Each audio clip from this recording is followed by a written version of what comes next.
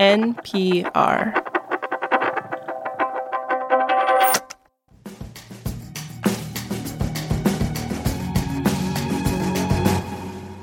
Big news today from the Federal Reserve's top economists. It comes from a group officially known as the Federal Open Market Committee, but you can basically think of them as the Jedi Council of Fed economists.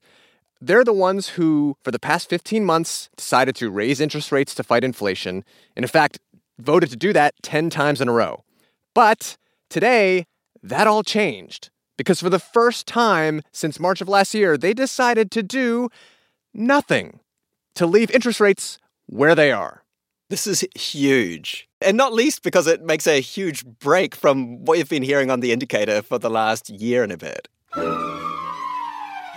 Jerome Powell, the chair of the Federal Reserve, The U.S. Central Bank raised interest rates today. Announced the Fed was raising interest rates by 3/4 of a percentage point. The Fed raised interest rates by 1/4 of a percentage point. 3/4 of a percentage point. A 1/4 of a percentage point rise in interest rates. 3/4 of a percentage, 75 basis points.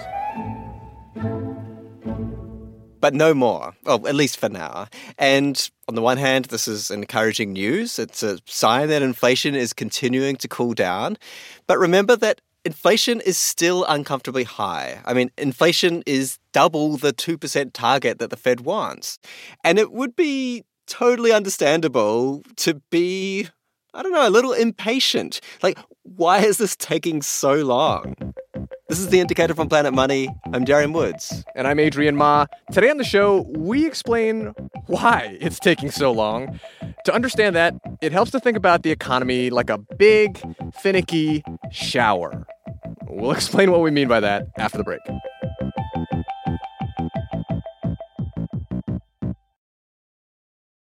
This message comes from NPR sponsor Arctic Wolf. Their researchers have released the Arctic Wolf Lab's 2024 Threat Report. Why will 2024 be a volatile year for cybersecurity? Learn more and get your copy now at arcticwolf.com/NPR.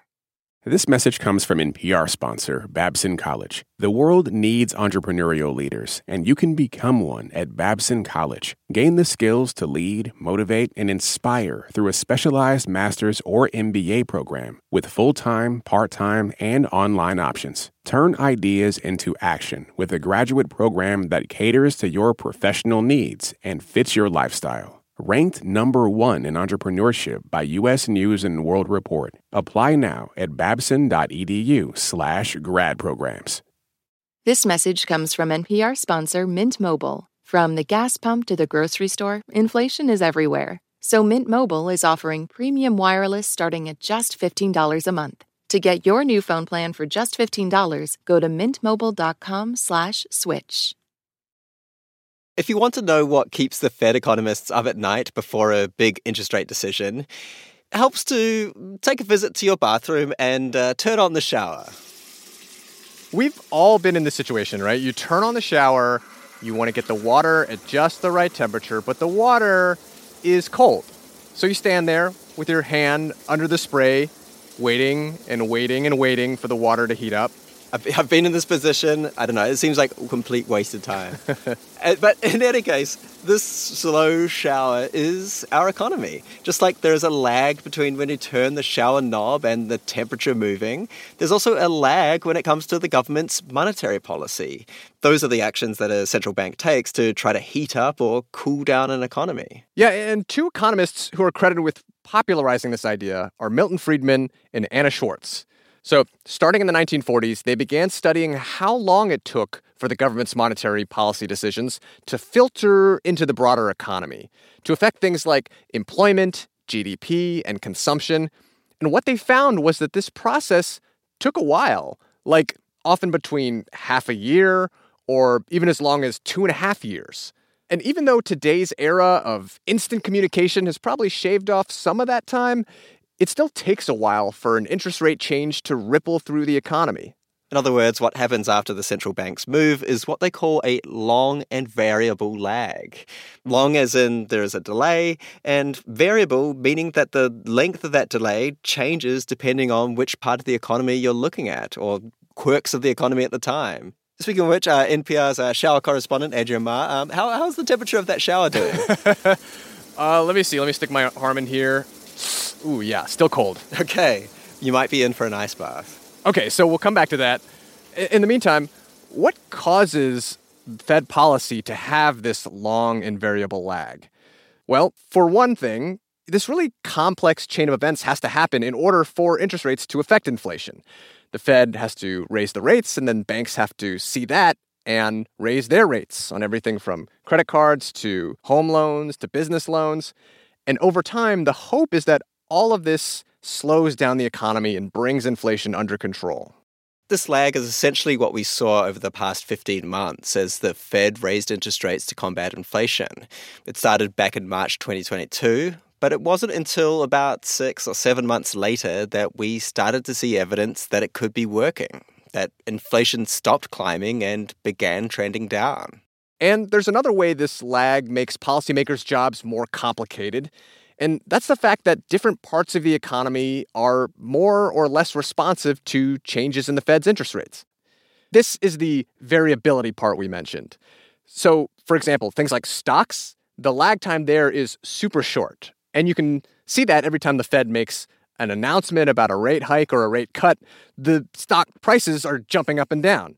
Or even beforehand if the Fed has been signaling what they're going to do. For other kinds of things, the lag time is a lot longer. Think about situations where the price of something is set by a contract. If you just sign a 1-year lease for an apartment, for example, the Fed can raise rates all at once, but that price for the time being is locked in. Same thing if you're a company that makes toys, for example. You might have a contract with a manufacturer to deliver toys several months from now during the holidays. That price, at least temporarily, is stuck in place. Darian, hold on. Yes? What's up, Adrian? I think the water is starting to heat up. Okay, that's promising. Wait, sorry, never mind. It just somebody flushed a toilet.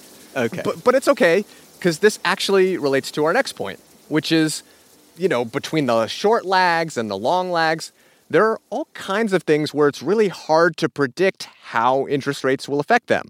Right? In just the last year, we have seen consumer spending continue to surge. We've seen the job market continue to roar despite rising interest rates.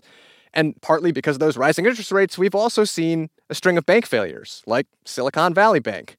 And to complicate things further, you've got a messy world out there. I mean, the war in Ukraine, which affected prices for oil and food, is just one example. And when you put all this stuff together, it really messes with the Fed's macroeconomic math. To put it in shower terms, it's like you're still trying to dial in that temperature and somebody flushes that toilet. This long and variable lag is why we are still waiting for interest rates to bring down inflation to normal levels. And it would be fair to ask, okay, if we know that there is this built-in lag time for interest rates to have an effect on inflation, why doesn't the Fed just crank up the interest rates really high? Couldn't that just bring inflation down more quickly? Or in shower terms, if the water is scalding hot, just give that knob a quick, firm crank in the other direction, enough of this drip, drip, nudge, nudge kind of business. Of course, the problem is when you crank the shower knob this way and that way, the temperature might change more quickly, but it can easily have you howling in pain when you get a blast of icy cold water in your face. Yeah, the cure becomes worse than the disease itself. So similarly, if the Fed is overshooting with interest rates, the result would be economic pain, credit would become super expensive, the economy would grind to a halt, unemployment would spike way up. This is why Fed policymakers seem to prefer the slower, incremental approach. To be patient with this long and variable lag that they have to deal with, rather than, cranking interest rates up to 11. On the upside, it is less risky. On the downside, it does take longer to see results. You'll get clean one day, Adrian. In the meantime, there's deodorant. Ooh. This show was produced by Brittany Cronin with engineering by Catherine Silver. It was fact-checked by Sarah Juarez. Viet is our senior producer, and Kate Kincannon edits the show. The Indicator is a production of NPR.